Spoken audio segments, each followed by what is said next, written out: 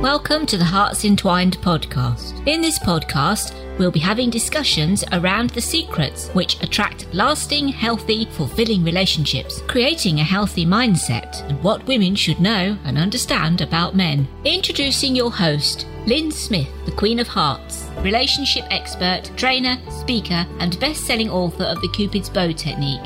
Lynn's mission is to have a positive impact in reducing divorce, domestic violence, and suicide. Welcome to the Hearts Entwined podcast. This is your host, Lynn Smith, the Queen of Hearts. And today, listeners, I've got a special guest. Her name is Jill Wigmore Welsh. Welcome, Jill. Hi there. How are you? I'm very well, thank you. And how's things in the UK at the moment?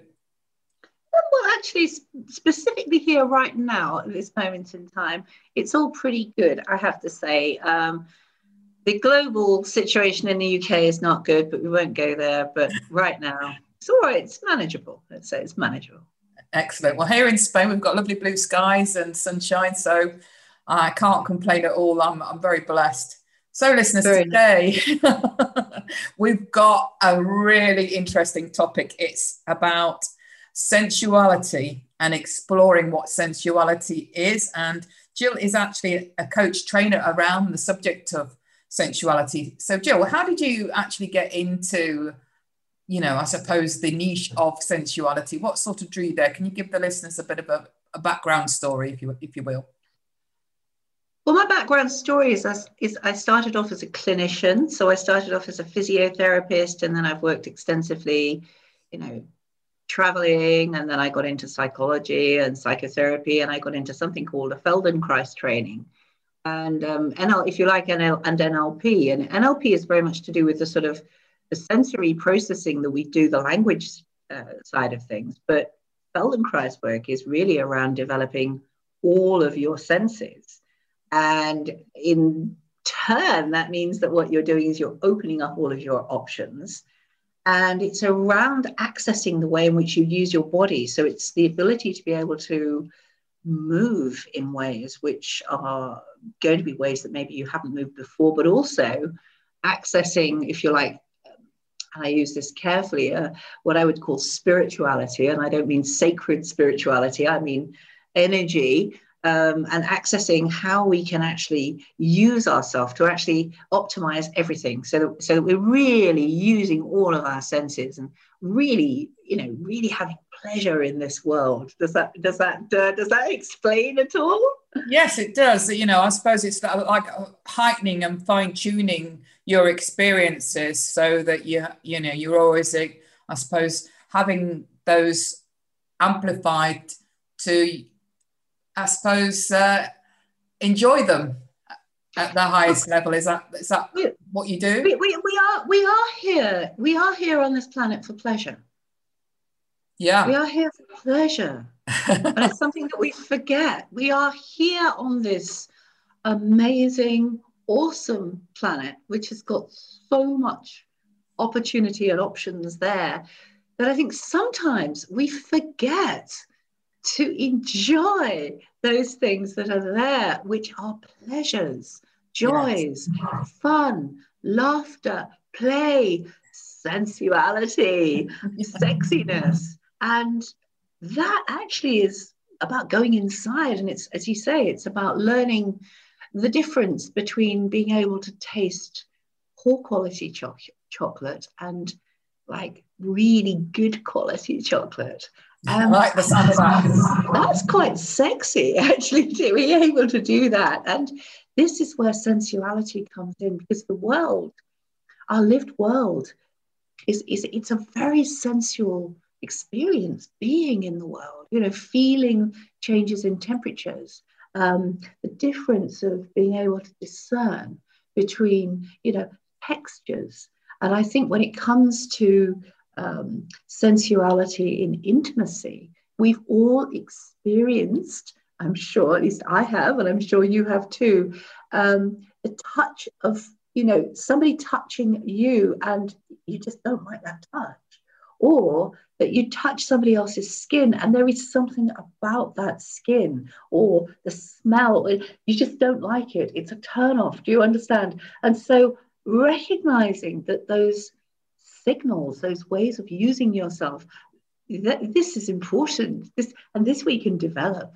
And of course, we can learn to move ourselves in ways that are extremely attractive. That most definitely, because obviously the opposite side of the coin is that you can experience, you know, the smell and the touch and the taste of somebody's skin and feel so alive and excited by that. Exactly. And also that then leads into how you could keep that pleasure going over time, so that you actually enable yourselves to both stay in relationship, but actually, and I know you're very, very, very much in tune with, you know, the feminine and the masculine and the polarity and this, that, and the other. But I think that, you know, within an intimate relationship, it is so important to be able to understand how these small nuances, these subtle shifts, can actually enable you to very strongly give out yes, no signaling, if you like. And you might even be doing that without realizing it, but you can get so much more and so much deeper pleasure from going into these sensual experiences. I'd love to talk about initially, for the benefit of the audience listening, body confidence, because I think I know men suffer with it too, but you know, it's more talked about, I suppose, within us girls as women, and we're very much impacted by images in the media and you know, tend to be a bit hard on ourselves when it comes to our own body image. What are your thoughts around women and their body image, Jill? Well, strong images, strong thoughts. I'm not going to go into the body advert, because there is the body advert, what is sold as the perfect body. It's a challenge, but I think one has to move into different cultures and accept and understand that, you know, in other cultures, women will have a long strip of cloth, and they will wind it around their body in such a way that they are covered, and they will and can look amazing. And that actually a lot of times the very clothing that people are wearing, we are designed as women, we have curves. We're designed to be cut on the diagonal. Do you understand? We're not designed for the material to be hanging like this. We need to have it flowing around us. And we need to be thinking about the fact that, you know, men love these curves, and that's it. Men like women to look like women. You know, a man is a man. He wants a woman to look like a woman. Yes? Do you agree? Yes. He is not looking for a man. He is looking for a woman who has curves in all the right places. And the chances are he is going to love those, and that is going to be what attracts him. And as you move yourself and as you're using your body, if what you're feeling is, you know, my bum looks too big in this, you know, forget what it looks like and think about how you can move it. Do you understand? and imagine yourself dropping, you know, your energy, if you like, down into your pelvis. And as you move, you know, there's a little movement that's taking place in that pelvis. Well, if you saw a man walking like that, if you masculine energy, there's going to be a certain attraction. But if you've got a masculine energy and you see that movement of that, that's going to really attract, and that's going to cut through. That's going to cut through size, shape, whatever. It's going to be the way you move. It's going to be the way you move. I mean, there's a song, isn't there? It's in the way you move. Yeah. And yeah, you know, that is the thing. You can have big body, small body, thin body, fat body, long legs, short leg, big boobs, small boobs, whatever. But, you know, it is the way you use it, the way you move it, the way you own it, and the way you have confidence in it. And as soon as you begin to start to develop your own ability to access some of the movements that you haven't done for a long time, and you create these spirals and flows, etc., what happens is that this body comes alive, and that is incredibly attractive. when you see somebody who's moving and has that confidence and ability to do things in their body. It's amazing confidence booster. So yeah, I think it's the sort of energy that you're describing that makes everybody look at, a certain person who's entered the room, because of that, like you say, the way they move and what they exude instantly changes the energy of the room and actually, makes people magnetically attracted, like you say, and drawn to look at that person, whether they're, it's the way they move as a man or as the way they move as a woman. But I think, as you say, it's that presence, creating that presence that you own the room, you own your body, you own the ability to be able to move it how you want to. You own the ability to actually understand the touch, the light, the impact of the lightness of a touch, and the subtlety of touch, and scent and hearing, and being able to change the tone of your voice, which is power. Let's make no bones about it. This is power. When you've got control over that, you've got real power, real strong. So let's go through those 7 senses, because you did mention off air that there are sort of 7 main areas that we need to be more consciously aware of when it comes to how we move. So what are those 7 sensual areas? So most people will be referencing 5 senses. Some people will be referencing 6 senses. In my work, I reference 7 senses. So you've got your classic 5. So you've got your classic 5, which is your hearing, your sense of, your visual sense, your auditory sense, your sense of smell, taste, and touch. Yes, so those are the classic ones. And then you've got your internal sensing ability. So your ability to be able to close your eyes, go inside, and sense and feel what is actually happening inside you, where you're tensioning, whereabouts your movement is taking place. So in other words, if you wanted to be moving your pelvis a little bit more freely, which for women is really important because of the way that all of your internal organs sit in the pelvis, etc. there. So, the freedom and flexibility through the spine to be able to have an integrated way of moving. But then, of course, you've got all this outside sensing that goes on, the ability to actually be able to pick up the vibe of someone else and see more about what they're like through the way they move. Whether there's a sort of a matching or an opposite there in the way that they move and use themselves. And that's important too. So those are the 7 sort of sensory areas. And if we just take one, if we just take our visual sense, for example, and we talk about intuition, and I think, who doesn't like to feel that they're intuitive? I had this intuition, this 6th sense, or whatever you want to call it. I had this 6th sense. But we know there's a lot of intuition is underpinned by knowledge. And if we think of our visual sense, we've got peripheral vision over here somewhere that we're not aware, but we are seeing. We are seeing here. But the thing is that if after a while our spine becomes held through habit, and what we're doing is we're moving like this, we're not actually able to have that beautiful flexibility just to be able to turn and flow easily, so that we easily open up our visual field to 360 degrees. Yes. So then we're taking in far more information about what's going on around us, which it has a massive impact on our ability to feel safe, actually, because we know that we can take in information. The same with our auditory sense. We can tune our hearing so that we're able to actually hear things at a distance, to hear things closer. We can tune our touch so that we're not touching, say, there's a difference between touching with your fingers like this, touching with the focus from your elbow, and then touching, moving from your whole self.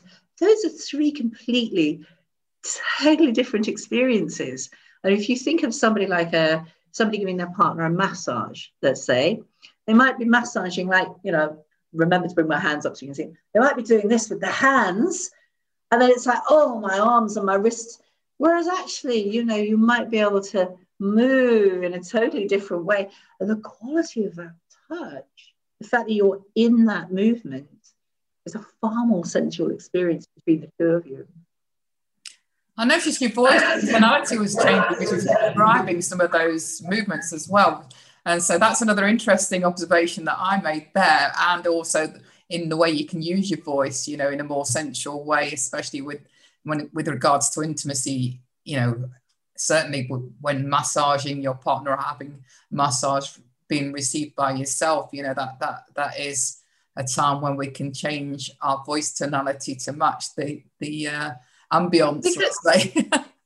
but not only that, you see, sensuality does come into the workplace. I said to you before that, I wouldn't necessarily run a program for a top level of CEOs into one of the massive companies and say that I was, wanting to train the CEOs in sensuality. Mm-hmm. But, this does come into the workplace because women have a lot of power. And actually, we have a lot of power when we do understand where we're projecting our voice from. So if I'm allowing my energy, if you like, to be in my pelvis and I'm directing my voice from there, it's very different from me putting my voice up into my head. And as we talk to people, especially in the workplace, if our voice starts going higher and higher and higher up here, so eventually we're talking right up here, and up here, that's actually going to be very different from leading a meeting where you're actually in your whole body and you're actually that power to be able to shift down to here at will. That is huge because you pick it up, but you're going to get the whole of your workplace to pick this up as well.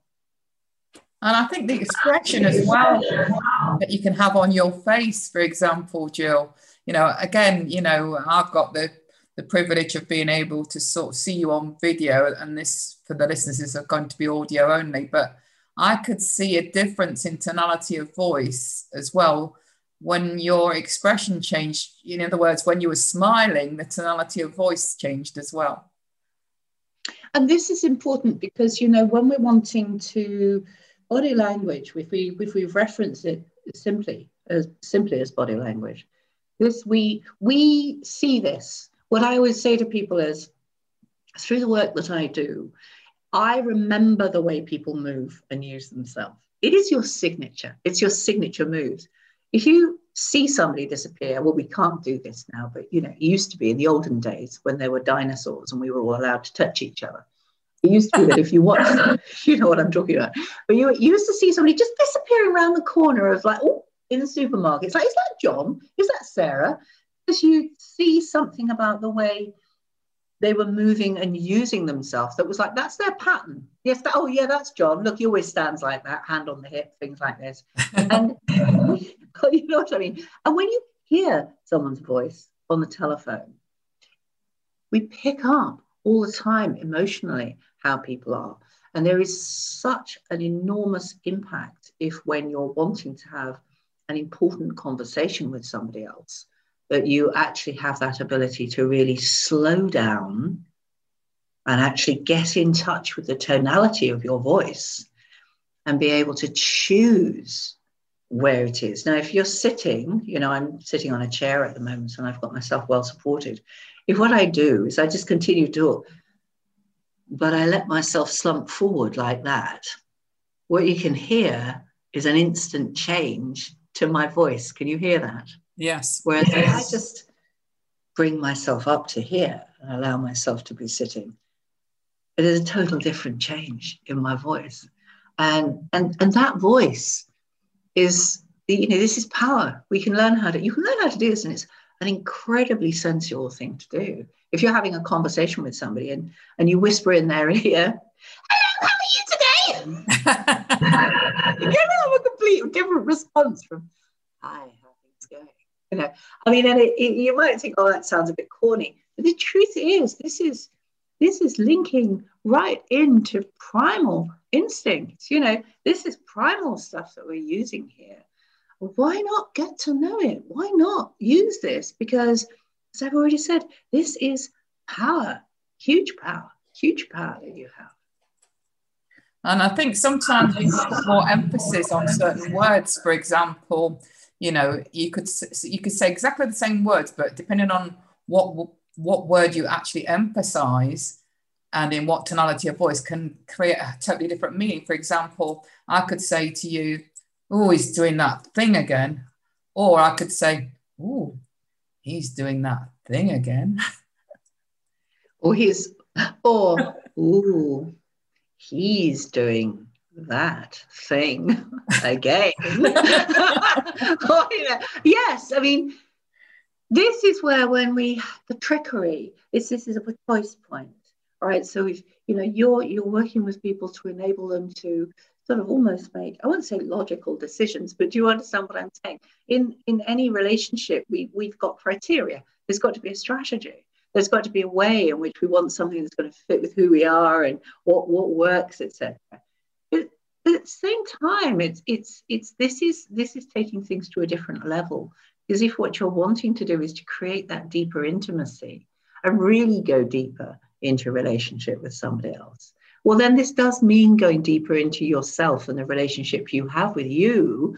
Because if you've developed this intuition, if you like, and your sensuality and your senses, and you really, really know that, yes, this person might be somebody who's suitable and ticks all these boxes, but this isn't okay, and this isn't okay, and this isn't okay, I think it actually enables you to have more, as I said, more power. And I keep coming back to this because it enables you to actually say this is okay, but this is not going to work.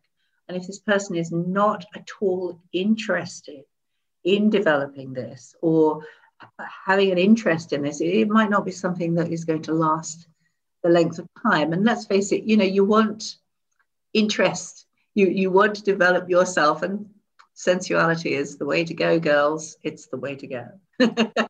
So what would your top tip be, or tips, Jill, around, if somebody was very interested in developing their sensuality and becoming a more aware, sensual person, what would be your guidance and advice about where to start with it?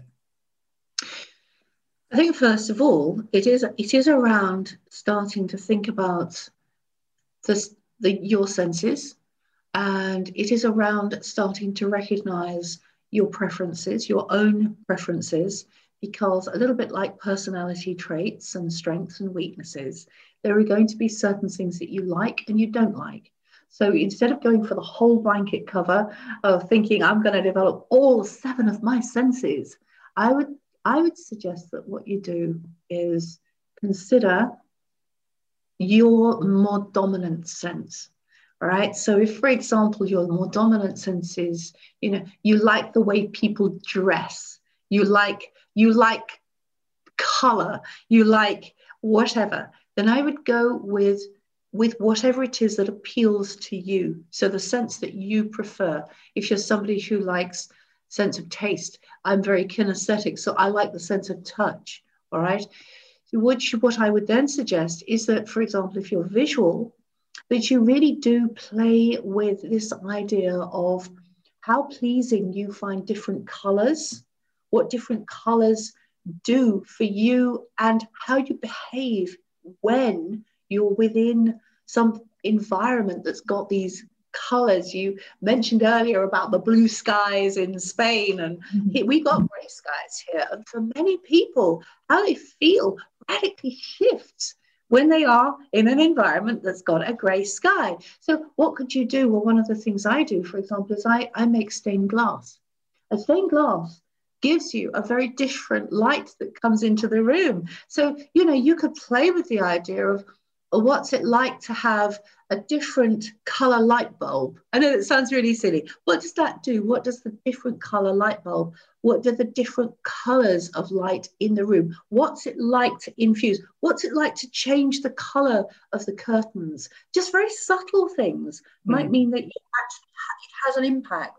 So I would go with subtlety. If you're somebody who loves touch, you can develop your own sense of touch literally by creating a swatch of different fabrics. So you've got velvet, you've got nylon, you've got cotton, you've got linen, you've got lots of, and you could just run your fingertips over those slowly and notice how you can discern the difference. Notice which fingers, for example, you may find that your index finger on say your right-handed, your index finger on your right hand might be more sensitive. You might be more tuned into that one. What's it like to do it with your little finger? What's it like to do? So this is sort of playing with this whole idea of developing yourself. What's it like to listen to music, slightly turned down so that you're actually hearing it in the distance?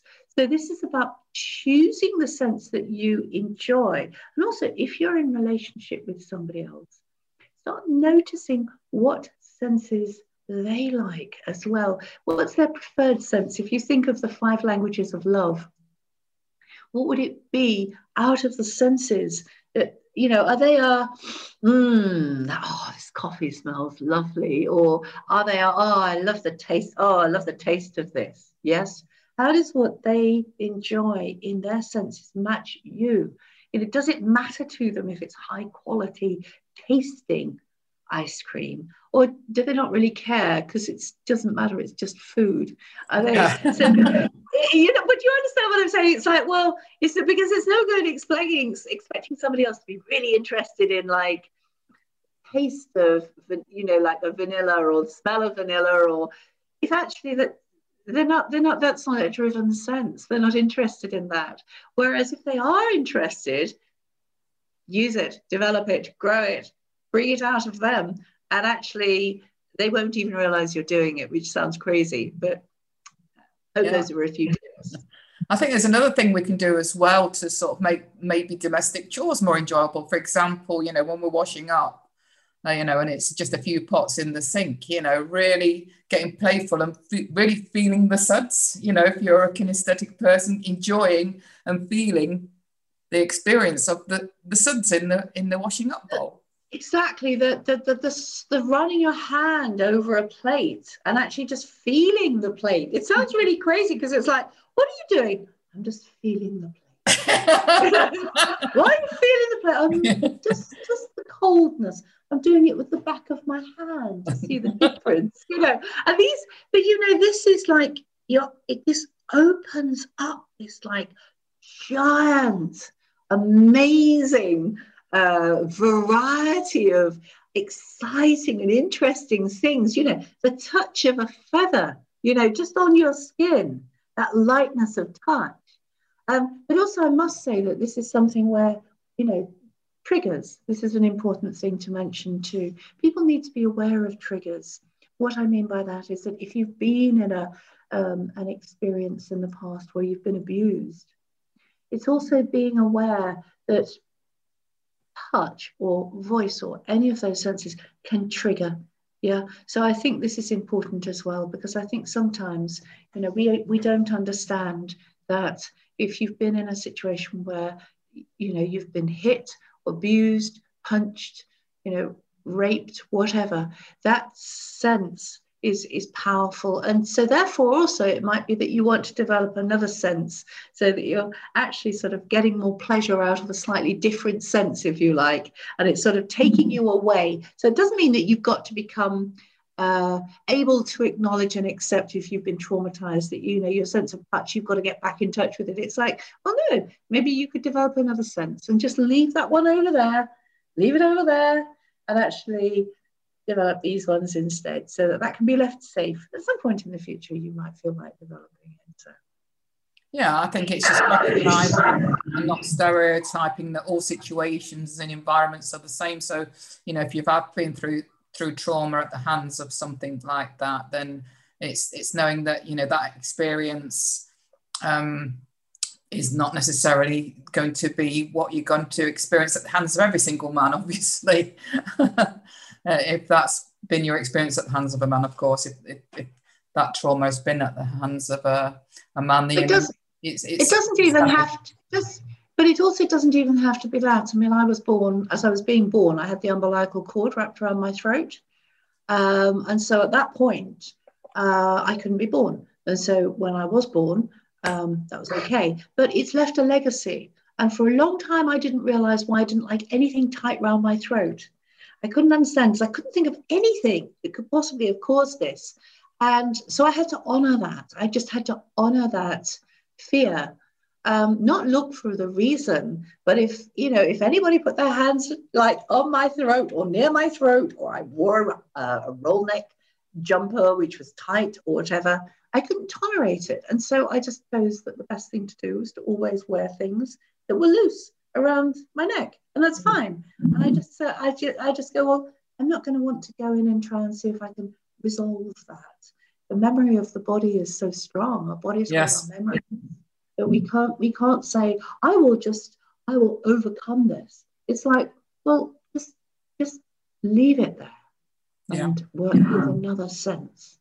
And actually even loving the fact that you can move your pelvis. I mean, moving the pelvis is so important for women because of, the cycles, the times of the months, the parts of the cycle you're in, the stage that you're going through, if you're, menopausal or perimenopausal or postmenopausal or whatever. I mean, these are all natural things that you can access, which are actually going to enable your whole system to be, if you liked, more receptive, to be able to be having pleasure and enjoying yourself.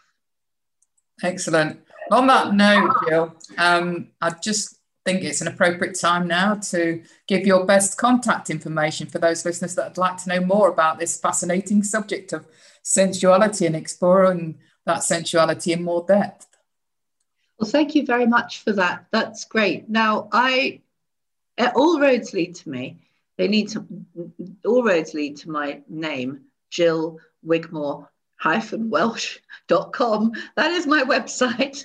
If you want to find me, just go and put in my name, Jill Wigmore-Welsh.com, and you will find me. And at the top of my website, if you have a little look along, it'll have various things. And you'll find a little link and it says sensuality. And if you go in there, what you'll find is that you can explore inside there and find out a little bit more about some of the ways that you can learn to shift and change and move yourself. And that's the best way for them to contact me, Lynn. Brilliant. And as always, we'll also put Jill's other contact information in our show notes. So on that note, I shall just leave you listeners with True Love Starts with Opening Our Hearts. And until next time, goodbye for now. Thanks for listening to the Hearts Entwined podcast. You can follow Lynn via the Facebook group Two Hearts Entwined, or search Lynn Smith, inspirational speaker, at LinkedIn, or email lynn@hearts-entwined.com. That's LYN@hearts-entwined.com. Remember, true love starts with opening our hearts.